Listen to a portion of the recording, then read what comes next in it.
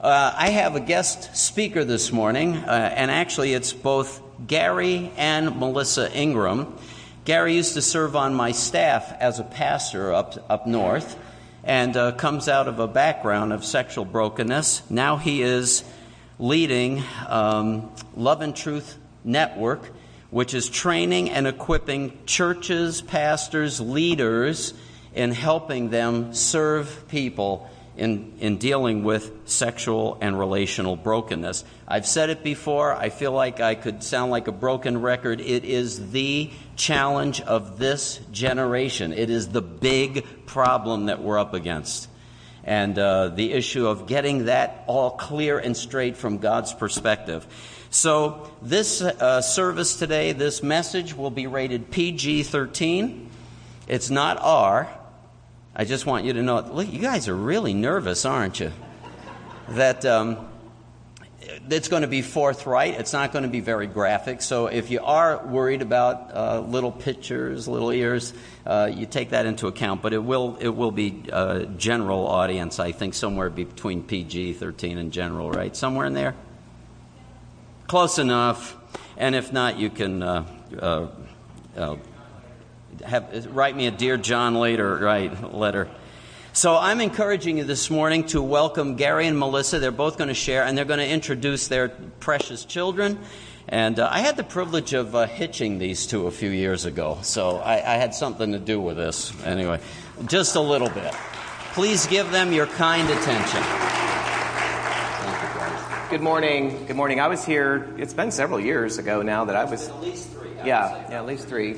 So you get to see my better half, Melissa, and you get to see the fruit of part of the fruit of our relationship. So this is Jaden. He's not very happy that he's up here. And this is Dylan. He's quite excited that he's up here, actually. Can you wave, Dylan? Hi. So anyway, these guys are going to go down to Children's Church, but we just wanted to introduce you to our whole family. Anything you want to say about them, hon? No, they okay. Keep me busy. Yeah, they're a blessing. Come on, guys. Okay. Why don't you go you through guys the door? Know the ways, you know right? how to go down. Oh, here's your take water. Waters. Up, boys. Boy. No. Oh, can you take both? It's not either or. Bye. So basically, with what Pastor John was sharing a moment ago about what we're going to be talking about, we really do feel like sexuality and relational brokenness, and really the church being involved in restoring lives, is a big part of our calling and our purpose. Not just our calling, but the calling of the whole church. And so we certainly do not want to, we don't believe in being provocative for the sake of being provocative. We're not just throwing things out there. But what we also know is that we live in a culture that is speaking into all of these issues. And they're speaking into these issues at the age of 5 and 6 and 7 years old. Where little kids in public school are being indoctrinated with issues of sexuality and identity in a way that that 20 years ago we would have never dreamt would even be possible. And so the church really does we believe, needs to step up to the plate and begin to redeem what God intended for sexuality, what God intended for identity, and begin to speak into those things in life-giving ways that are actually helping people come out of darkness. And the other thing we'd say about today is, honestly, it would be very unfortunate if all you hear today is our story and a little bit of what we're going to be sharing. What our hope is, everywhere we speak, and certainly this is true here for each of you, our story is going to be different than your story. Your story is going to be different than each other's stories. But what we're hoping for and what we've been praying for is that the Holy Spirit will touch every man and woman's heart. Any young person sitting in this room, that our story will simply be a method through which God touches your heart, and that the Holy Spirit shines light in your life on where you need further ministry, where you need further healing, and that God would use our story and some of what we want to share with you today to do that. Does that make sense? Can we agree to just be open to that, hopefully? Let me just share a little bit with you about Love and Truth Network. So, as Pastor John said, I worked on staff at Union Center Christian Church, the church that he was at as senior pastor. And I came to that church really broken, a mess. I'll talk a little bit about that later on. But I worked on staff for about 12 years. And after going through quite a lengthy period of healing. And And then Melissa and I both felt like God was kind of kicking me out of my comfortable nest of 12 years, which I wasn't entirely happy about, to say the least. But we really felt like the Lord is asking us or telling us that we needed to take the ministry that He had done in our lives and take it out to the church, not just in the four walls of Union Center and maybe a few churches around it, but to take it out to the broader church in the United States. And so we formed Love and Truth Network. And our ministry is primarily not so much about working with individual strugglers, whether that be somebody caught up in pornography addiction or homosexuality or any number of things, but it would be more about working with leaders and churches to help equip them to be the kind of environments where life change happens. We know people who have gone to church for 10, 20, 30 years, and they are stuck in serious addictive patterns. A lot of brokenness in their marriages, a lot of brokenness in their relationships, a lot of, and oftentimes using the counterfeit of some sort of sexual brokenness to mask what God intended for us in terms of real intimacy. And so for churches to really minister to one another in powerful ways, that's what our ministry is really about, to equip Christian leaders to do that. So, yeah. Well, and the reason why we're focused on equipping the church and helping the church to develop a transformational environment is because then we have a place for all the people that have been sold a bill of goods that says basically do what you want and be happy. When they realize that they've been sold, a bill of goods, they have a place to come that is healthy and whole enough, a place where they can receive healing and transformation through Christ. But we have to look inward and focus on, really our own healing first, in order to then be able to welcome those that will come later. And they will come at alarming rates. But they will come to churches that actually make it known. They'll come to churches. I moved from Chicago, and I'm going to bounce around here a little bit. I lived in Houston, I lived in Arizona, I lived in Chicago, and a whole bunch of other places in between. And I left upstate New York and swore I'd never go back there again, which is sort of inevitable when you say that. You're going to wind up doing what you swore you're not going to do. I left when I was 19 and traveled all over the country with work and then just kind of running from life, and I wound up hearing about this church that Pastor John was pastoring, Union Center Christian Church. I'd keep hearing about it, but it was actually good gossip. Isn't that unusual for churches? It's usually the other way around, right? And yeah, and I'd hear about it in Houston. I'd hear about it in Arizona. When I got to Chicago, and my life was just my soul was just rotting out from what I was doing, and yet I was addicted to my behaviors. I was professionally doing great. Excelling, making lots of money, and I was covering the Midwest and Northeast territories. And so I'd come back when I was working. I'd come back to the Northeast when I was in that area, and I would go to Union Center. And I thought, wow, this is amazing. This is different than any church I've ever been in. Lots of good churches I've been in around the country, but this is really unique because they're dealing with people coming out of adultery. They're dealing with people coming out of drug addiction. They're dealing with people dealing with mental disorders and struggles. They're dealing with people that were coming out of sexual brokenness in a variety of ways. And so I sat across the table from my boss one night in Chicago, who is a Christian who's now on our ministry board, and I started crying. Not the typical kind of thing you want to do with your, sales manager, right? But he was a believer, and I just said, my life is, I'm dying. I've got to get out of here, and you can either fire me or transfer me. They decided to transfer me because of how well things were going in the business, and I came back. I emailed Pastor John at that point, and I said, I just kind of laid out, my life has devolved into adult bookstores and gay bars. I hate what I'm doing, but I can't get out of it. And he said, if you want to move back here, we'll walk alongside of you. Do you know how many people I could have sent that email to? How many other pastors I could have sent that email to, and they would have said, go find some help someplace else, or don't come here? So my point in all that is, what Melissa just said is so true, that people are going to realize, because sexual sin rots the soul like nothing else. Paul talks about that in 1 Corinthians 6 and 18, that it does something particular to the body to damage it in a way that other things don't.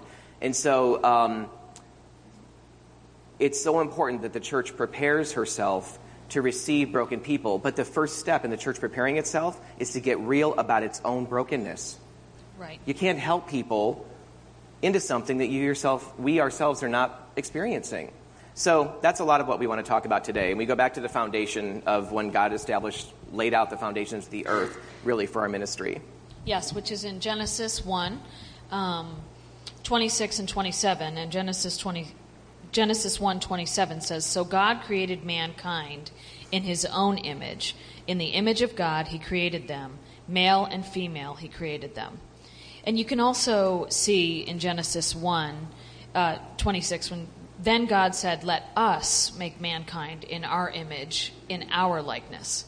And so it's important to remember, even as we go through our presentation, is that God in his very nature in the Trinity is relational. And we are made in his image, male and female.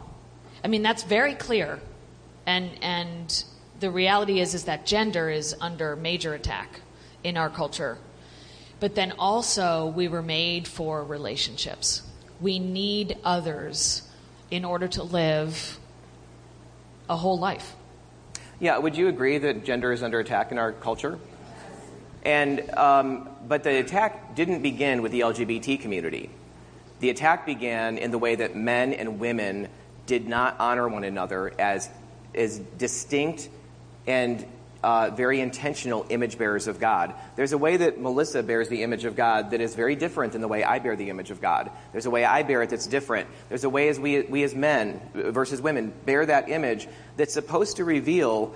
We don't, as image bearers of God, we certainly do not begin to reveal who God is in his fullness, not by a long shot. But he very intentionally placed aspects of his image in the masculine and the feminine to reveal him on the earth. Do you follow us on that? And so if you're going to attack, if you're the enemy and you're going to attack something that has massive impact on the world, I think we're seeing the results of what he's really going after. It's not even about homosexuality or transgenderism. It's about the dismantling of gender. I mean, we read articles now that talk about the idea that there's thousands of genders. I mean, that's kind of where we've come to. The gender really is irrelevant in every way, shape, and form. It's only the construct that we ourselves feel. And so we know from Genesis 1:27, though, that God created us male and female. There's those binary genders, and that was God's intention. So how do we live that out? No, you go ahead. And that's a good thing. Mm-hmm. I mean, what Garry is saying is that really with the feminist movement, which was a good thing in a lot of ways, there was an inequality, right? But in that cry for equality, it became that we're the same, that women are the same as men, and the reality is we're not, and that's okay. We're equal, but we're not the same, and that it's actually the differences that increase intimacy. My strengths can compensate for his weaknesses. His strengths compensate for my weaknesses. And that dynamic, and that's whether you're single or married. Yep. Which is the other that we could spend a whole sermon on that. But we won't. Well, let's look at again kind of a visual of what Genesis 1:26 and 27 is talking about and God's intention for how we relate. This is how it should be, right? We have God. Our parents and those that the family we're born into, God's intention was, think about this for a moment, God's intention and his plan and purpose was that each of us were born into a perfect family. Didn't happen for any of us, though, did it? So to the degree to which we may have been in a family that really loved us affectionately and loved us as well as they could, we still didn't get all of our needs met. Right? And then many of us were born into families that were not that at all. They might have been very well intentioned, but because of mom's brokenness and dad's brokenness and all the stuff that they didn't work out, not that they were bad people or didn't try to love us. In some cases, they don't. But in most cases, they do, but they just do it in such a way that we don't even begin to get our needs met. There's lots of rejection, lots of other things. We'll talk about that. But it's God's intention that we, through attention, have deep and profound needs met. Right. And so God designed our families, our close relationships to give us affirmation, confidence, endurance. Endurance meaning, especially, for men from their fathers, I can do it. I can actually be successful in life. I mean, how many people have 20-something children living with them, and they are floundering? I mean, children who are incapacitated in their ability to make a way in the world.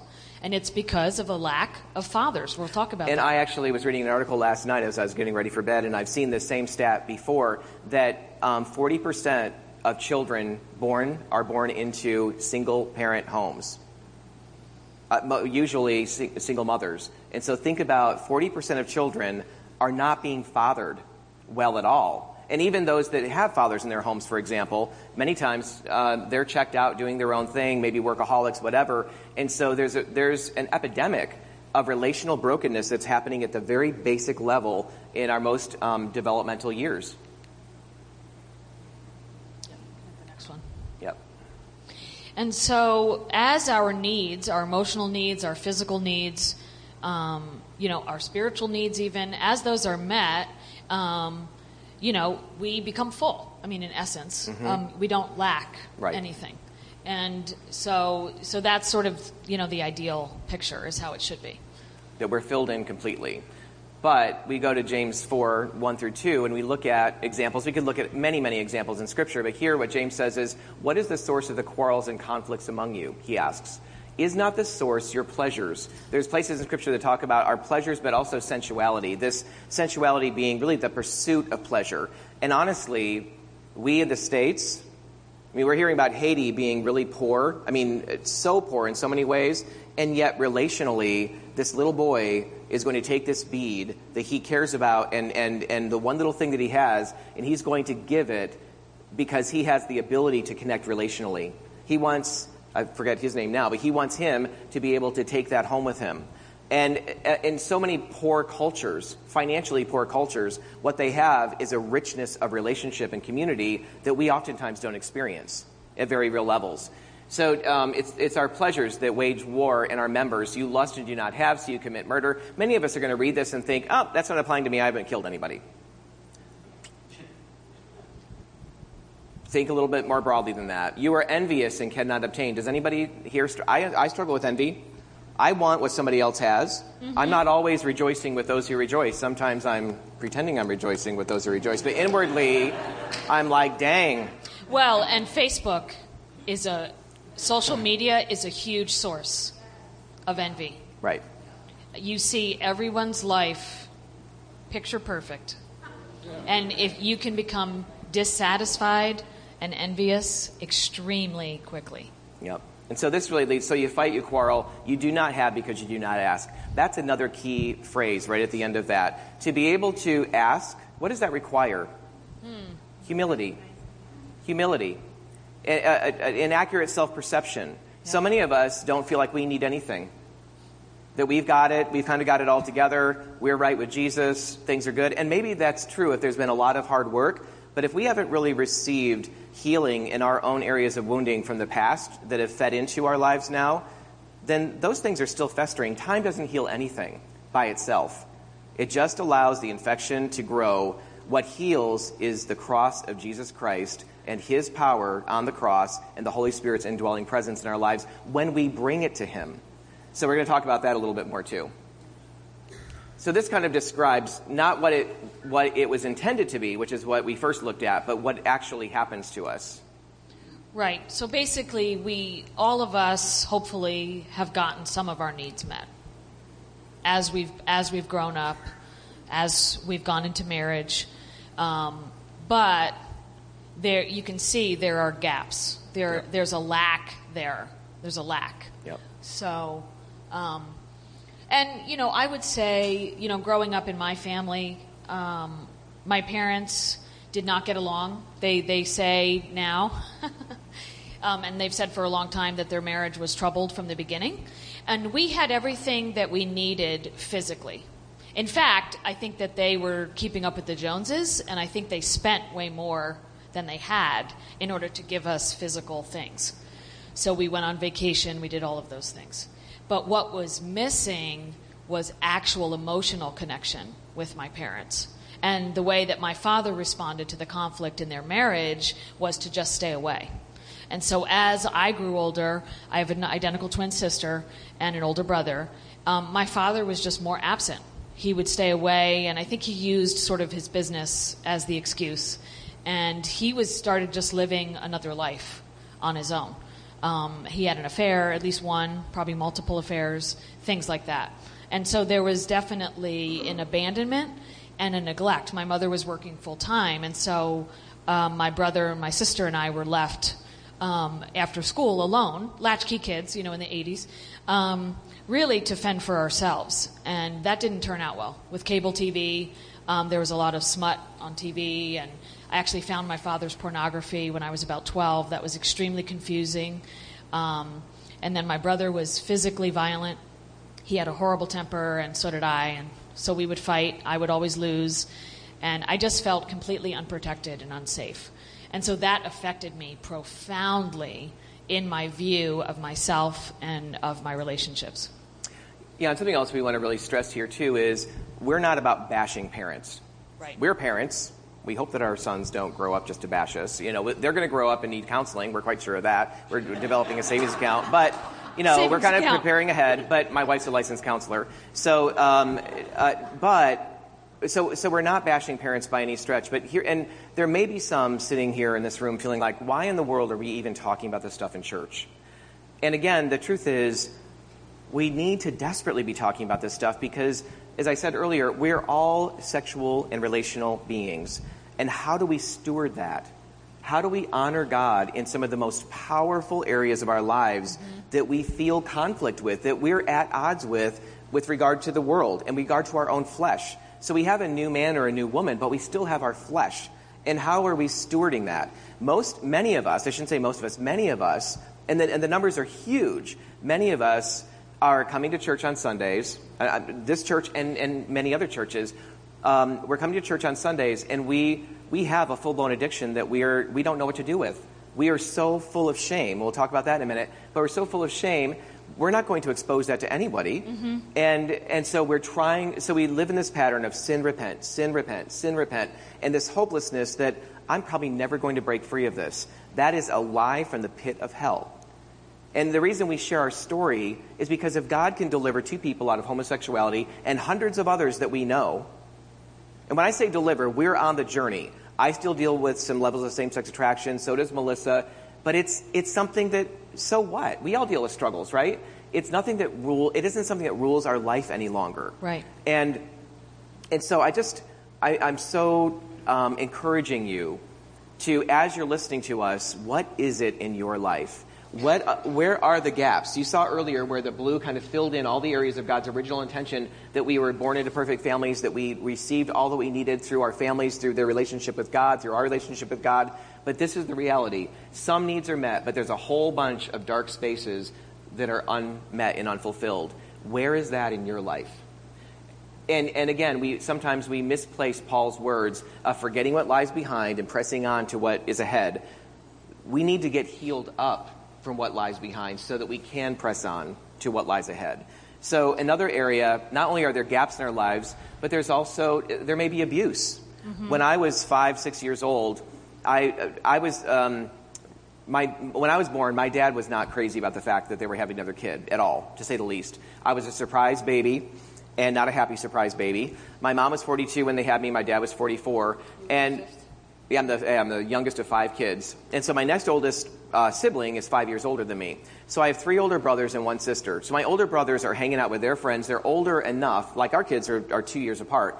There's quite a gap between me and my next older brother, and certainly my other ones. And so they're hanging out with their friends. They don't want their little kid brother, running around with them. That's understandable. But for me, I can't get that. I don't understand it. It feels like I'm getting shoved out of their world. They don't want me there. Mom would foist me off onto them. They don't want me there.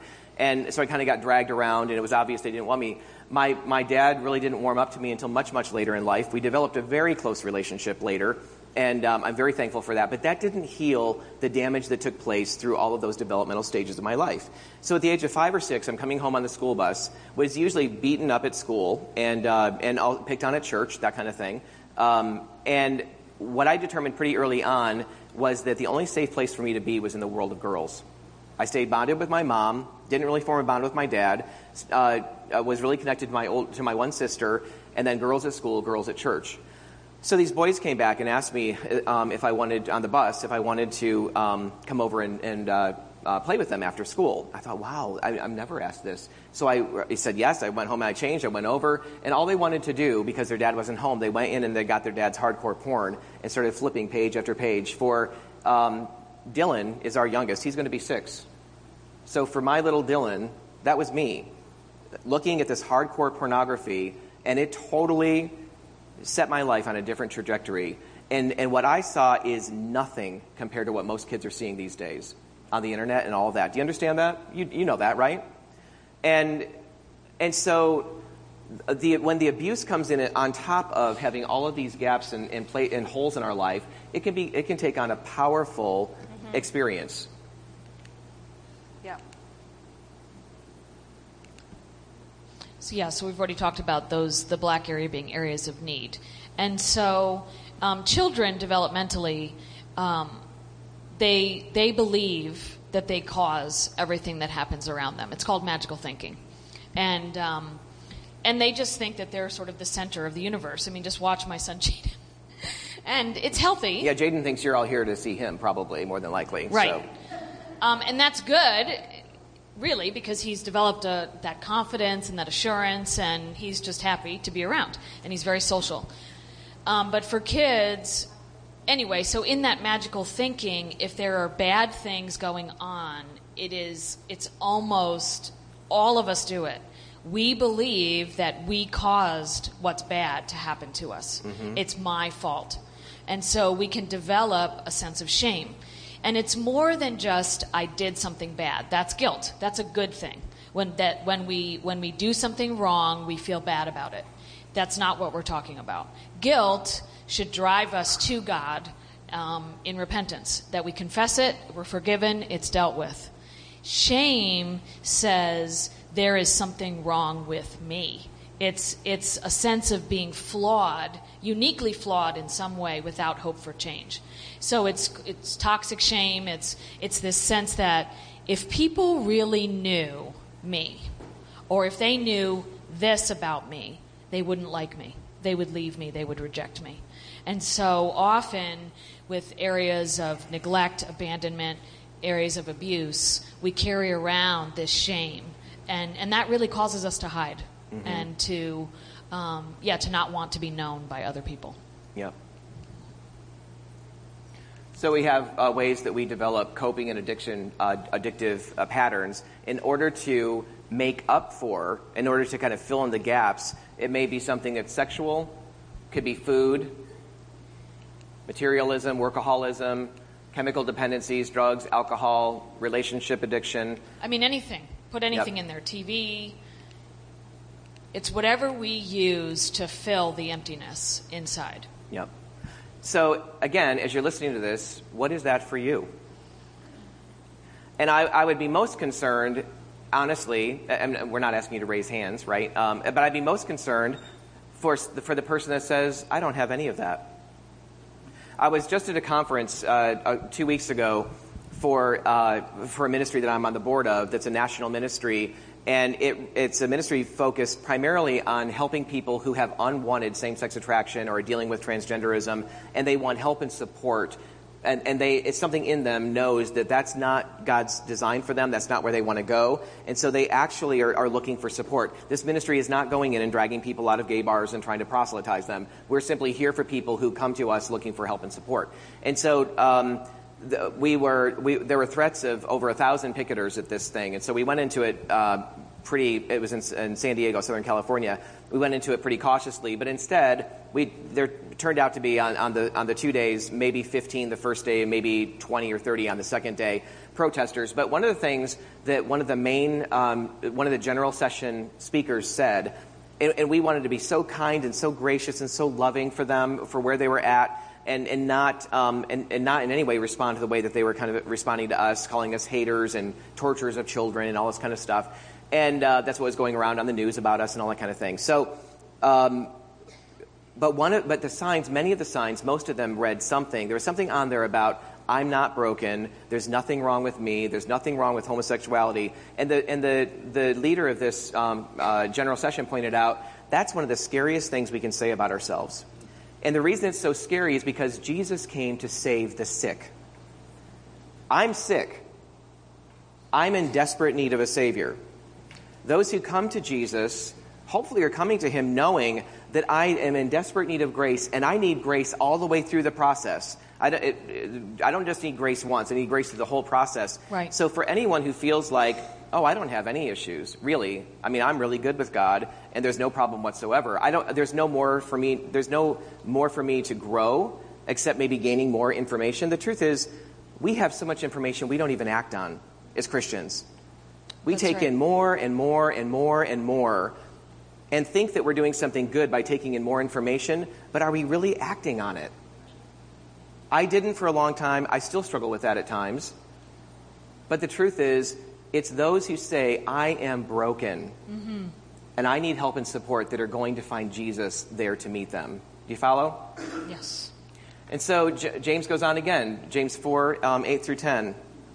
And it says, draw near to God, and he will draw near to you. Cleanse your hands, you sinners, and purify your hearts, you double-minded. James is so warm and fuzzy, isn't he?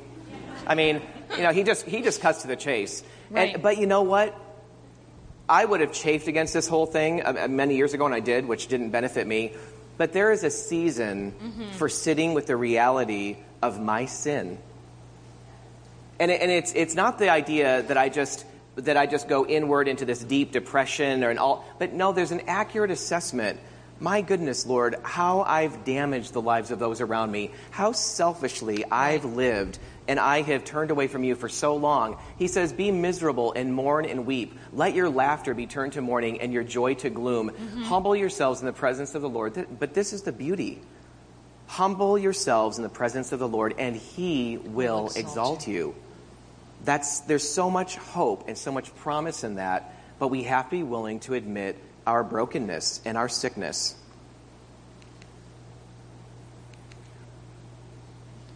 So, as a result of, our areas of need, our areas of woundedness, the ways that we cope, and this is important, we haven't said this, that it's often the ways that we've been wounded that feed into our areas of sin.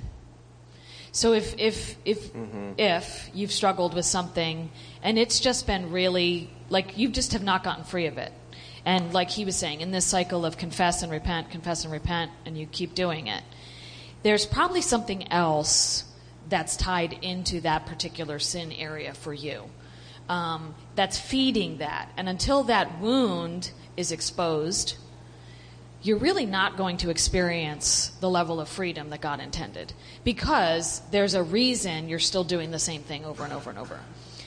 And then, so we have coping and addictions, and then we come into church, and I know that when I came to Christ, it was, I had just ended a lesbian relationship. I was broken. I came to Christ realizing that I had been deceived into believing that just because it felt right, that that's who God had created me to be. And I came into church, and I immediately got a sense that it was not okay to talk about. I couldn't even say the word lesbianism. It wasn't okay to talk about my impure thoughts, the other things I would do that I had been exposed to as a kid. And so I put on this false self that basically said, I have everything together. And so this is often what you'll find in church is, and I always laugh. I'm trying to get my kids out the door, and I'm like screaming at them on the way to church, right? Get in the car. Where are your shoes? I told you 5 minutes ago, get your shoes on, right? We're going to praise and worship. Let's go. We're going to go to church. Right. That only happens with us, I'm sure, right? Yeah. Right? Nobody else has that struggle, right? And so you pile in the van, you're driving down the road, whatever. One of my kids is crying, and they get it together, and we go into church. Oh, how are you this morning? We're fine. Right? I mean, and that's just one example. And so this false self, it can look like many things. Like Garry would say, he was performing extraordinarily well in his business life, but his personal life was a disaster. And so it's important, especially, and if you've grown up in church, then you've been around this a lot, and a false self can be the good girl, it can be a good boy, it can be the woman who never says no to anything, so anything that I'm asked to do, I do it because no one else is going to do it. The workaholic, it can be a religious self, all of that to cover everything else that we've been talking about. Yeah, and it's oftentimes the religious false self that is the hardest to put to death in our lives. Because it's through the religious false self, the good girl, the good boy, whatever, it's through that we have achieved our greatest accolades. Everybody loves us in church because we're willing to do whatever it takes to do whatever. And it's out of our... Do you understand that when we're doing it that way, not if we're not doing it out of our wounding or out of a false self, and we're just serving because God's given us a particular gift and we love to do that, and we're saying yes to that, and we can also say no at times we need to, that's a good thing. We're not saying that that's bad. But when we're serving out of our brokenness, out of trying to cope with our brokenness and mask it over, or trying to pay God back in some way, do you all know what I'm talking about? When we do that, we're actually reinforcing the brokenness. We're not getting better. And that, like I said, that is the hardest thing. When we get a lot of praise for the religious false self, that is a hard thing to put to death. Right. Because we don't know who in the world we are without that. And who is going to love us or care for us if we don't say yes to everything. And yet it's such a reflection of our brokenness. So look at this list. You know, there's plenty of other things that could have been on there. But could you benefit from deeper healing in any of these areas? In fear, insecurity, are there marital problems that are just going unaddressed? Emotional dependency, codependency, pornography addiction, effects of abuse. My brother and sister-in-law, he's a pastor. They have a whole ministry that's focused on exposing and helping people deal with sexual abuse in the church. And it is rampant. They'll go to these little tiny churches. I'm sure in this group there are a number of you, men and women, who have been sexually abused as kids before you were an adult. In the church. In the church. In Christian families, maybe by relatives that should have been trusted, maybe by somebody in the church itself. But they are constantly speaking in these little churches, these little places, and these sweet little 70 and 80-year-old women will come up and say, I've never told anybody this, but I was sexually abused by a deacon in my church when I was a little girl, etc. That's just one area. And inability on the other one, inability to trust.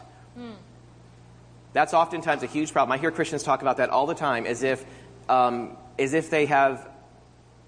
that's not an area of brokenness. Like, I just don't trust people. Well, probably because it's been shown to you over and over again that people are not very trustworthy through your developmental years, but that isn't where Jesus wants to leave us. Jesus wants us to be able to open up and share with trustworthy enough people, and for us to become that kind of person for somebody else, where we will hold their secrets, their difficulties, their confessions in confidence and minister one to another. Right. So, do you want to read this one? Yeah. So James 5:16. Therefore, confess your sins to one another and pray for one another so that you may be healed. The effective prayer of a righteous man can accomplish much. If you had cancer or whatever the disease might be, and a doctor prescribed this amazing new pill that's come out that's had phenomenal effects, and you decided, no, I don't want to take that. I just want to take a vitamin C. I hear that's really good. You know, I don't want to take that pill. I want to take any number of these other pills. And you're mad because as you're doing it and you're ignoring the prescription and you're doing this other thing, you're not getting better, you're getting worse. And you're getting angry. Is your anger justified? That's what we do with God. God gives us a prescription for healing. His prescription for forgiveness is what we use for healing too. What we think is for healing. Confessing our sins to Him. He is faithful and just to forgive us our sins and cleanse us from all unrighteousness. We love that passage. Pastor John has often mentioned that as being the best mental health verse in the whole Scripture, 1 John 1:9. But this passage, and if you back up from 1 John 1:9 to 1 John 1:7, it says, walk in the light as He is in the light, and you'll have fellowship with one another, and the blood of His Son cleanses us from all sin. We need to walk in transparency with one another. Doesn't that excite you and make you really happy this morning? But it's the one prescription. Right. If you're not going to take it, if you're not going to be willing to actually get real with people, with certain people, not everyone, but I think about the fact that I don't know where this church is at. Pastor John and I rarely even talk anymore. I mean, we love one another. It's always a joy to come here. But I don't know what's going on in this place. But what I do know is John was the pastor who said, you can move here from Chicago with all of your brokenness. It was vile, all the stuff that I was wrapped up in and trapped in. And we will walk with you. You have a pastor here who God has blessed you with. He didn't slip me a $50 or $100 to say this or any of that kind of thing. You have a pastor here, though. I mean, I'm telling you for your own well-being. There's nothing you can't go to him and talk with him about. It's true. I'm telling you that from personal experience. Melissa has an experience, too. I mean, share that. Yeah. After dinner last night, I said, oh, Garry, maybe I should share this. So we got engaged in upstate New York, and we did our premarital counseling, not with one pastor, but two. So it was Pastor John and another pastor, Craig. And you said, well, that's how messed up we were. Yeah, we needed two pastors. Not one, but yeah. Which wasn't really true. We did have some issues, that we needed to work out. But somewhere in this process of premarital counseling, I knew that I had to tell them that I was having these thoughts. They would just come sort of randomly, and I don't know if you remember this, that I would not be able to be faithful to Garry. Now, I was not thinking that consciously, but it would come, and it would just be like, you will not be able to be faithful to Garry. Because why? I don't remember the why. Your mom's own history.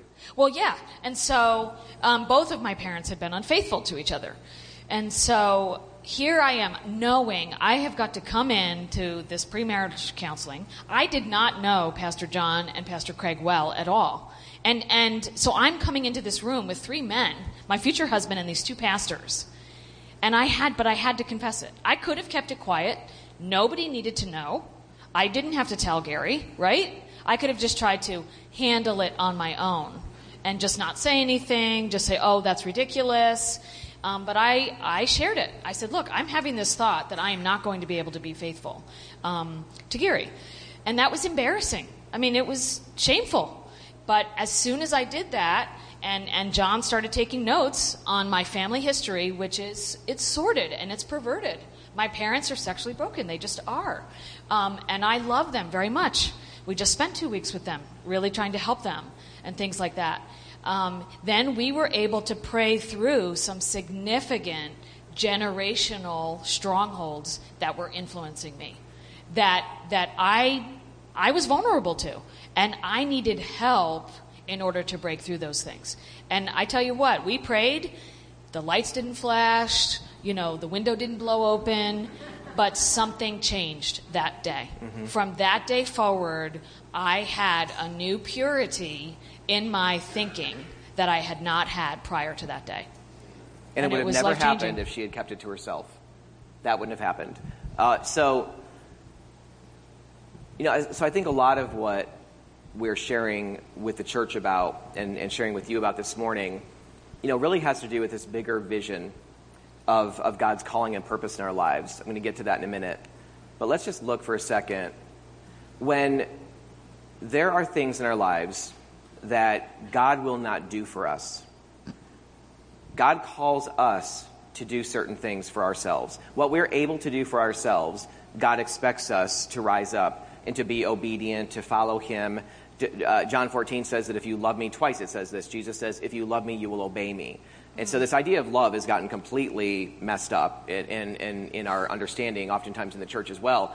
But we desperately need God in our lives.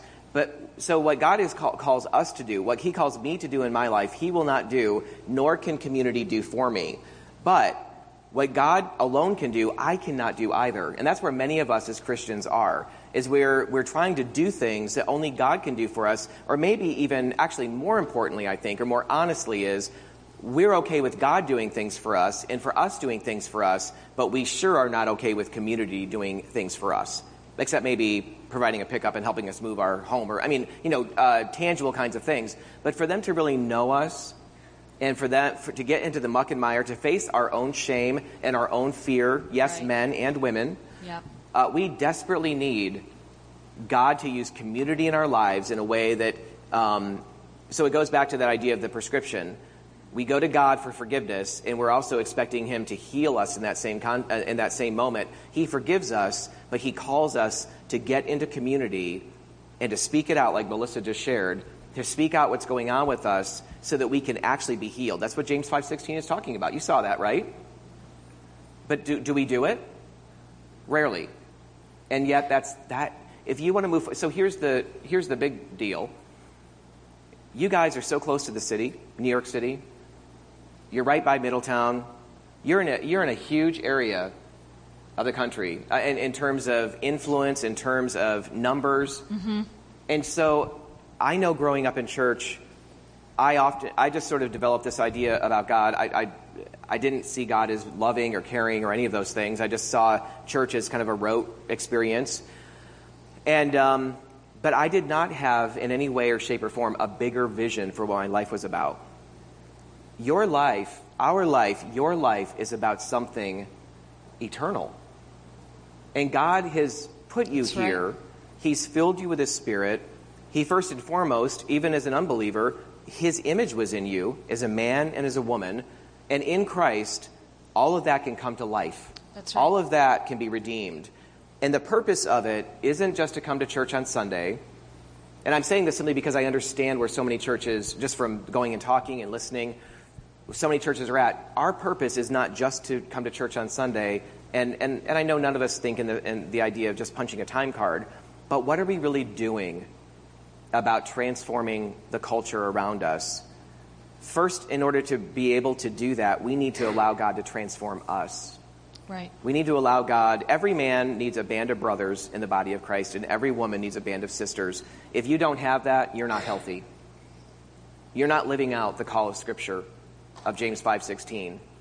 You're not living out this idea of God breathing into our lives, of community speaking into our lives, and really being known in deep and profound ways.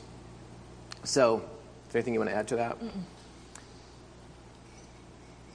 You're like, oh, goodness, I hope they never come back here again, right? So, no, I'm just kidding. So what do? What are some practical things that you can do?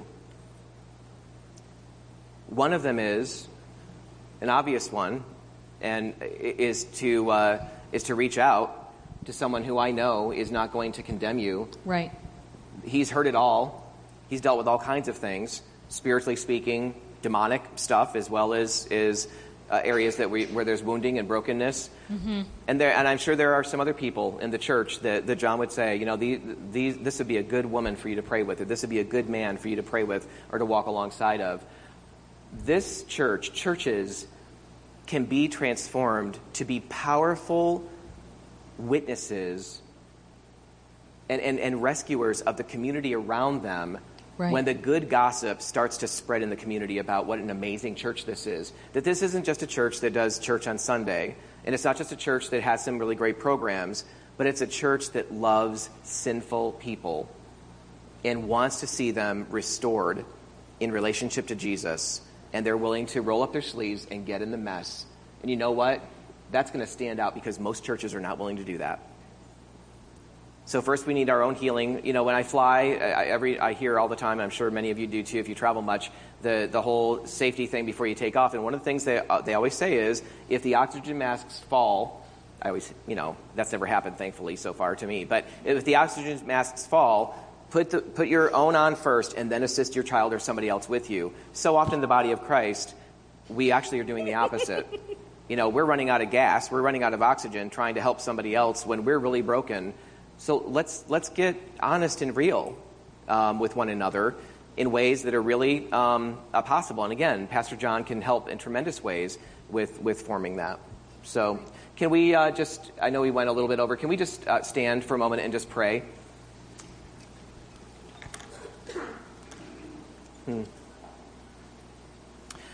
Lord, I pray that the mercy of your Spirit. Yes, Lord. Lord, I ask that you would draw yes, Lord. Your sons and your daughters, these men and women, our brothers and sisters. Lord, would you keep drawing them? Thank you, God, that it is your cord of kindness that draws us. It is your kindness that brings us to repentance. And yet kindness oftentimes is not just soft and simple and easy. So, Lord, I pray that whatever we in this room need, yes, Lord, to be willing to yield, to be willing to bow a stiff neck, Lord, if we're wrestling, maybe not with sexual addiction, maybe we're wrestling with self-righteousness. Maybe we think that we're so clean that we're more like the Pharisee next to the publican who is just thankful that he's not as screwed up as whoever, as culture, as all these perverted people or whatever. And yet, it's actually those who are really broken and recognize it that are closer to your kingdom. And so, Jesus, I pray that you would draw these good men and women further and further into authentic. The reason they were made, it's not for their job. It's not for for just getting through the day and getting through the week and the year. But it's Lord, for an eternal purpose. Yes, Lord. It's for your eternal purposes. It's to expand the kingdom, your kingdom on this earth, one soul at a time. And so, Lord, help us to lay down our idols. Help us to put to death our fear and take hold of courage and act immediately. Not to sit in our human reasoning and think of all the reasons why we shouldn't, but to act immediately, to take the next step and follow through on it, to receive the help and the support to be able to really embrace change and then be able to affect in powerful ways, in positive ways, our loved ones around us and the culture around us. Thank you, Lord Jesus. In your name we pray. Amen. Amen. Thank you, Garry and Melissa, for being with us. Thank you. Let's express our appreciation for them.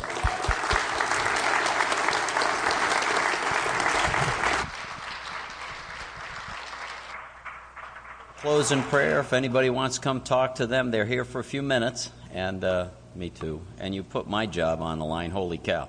So, let's pray. Lord, put your angels around our people. Guard us. Thank you for your grace. Thank you that what we have heard is true. You're the God who rebuilds us from the inside out. Help us trust you. Bless our Haiti team. Bless Garry and Melissa and their boys and their ministry, we pray. In the great name of Jesus, amen. Amen. God bless. Have a great day.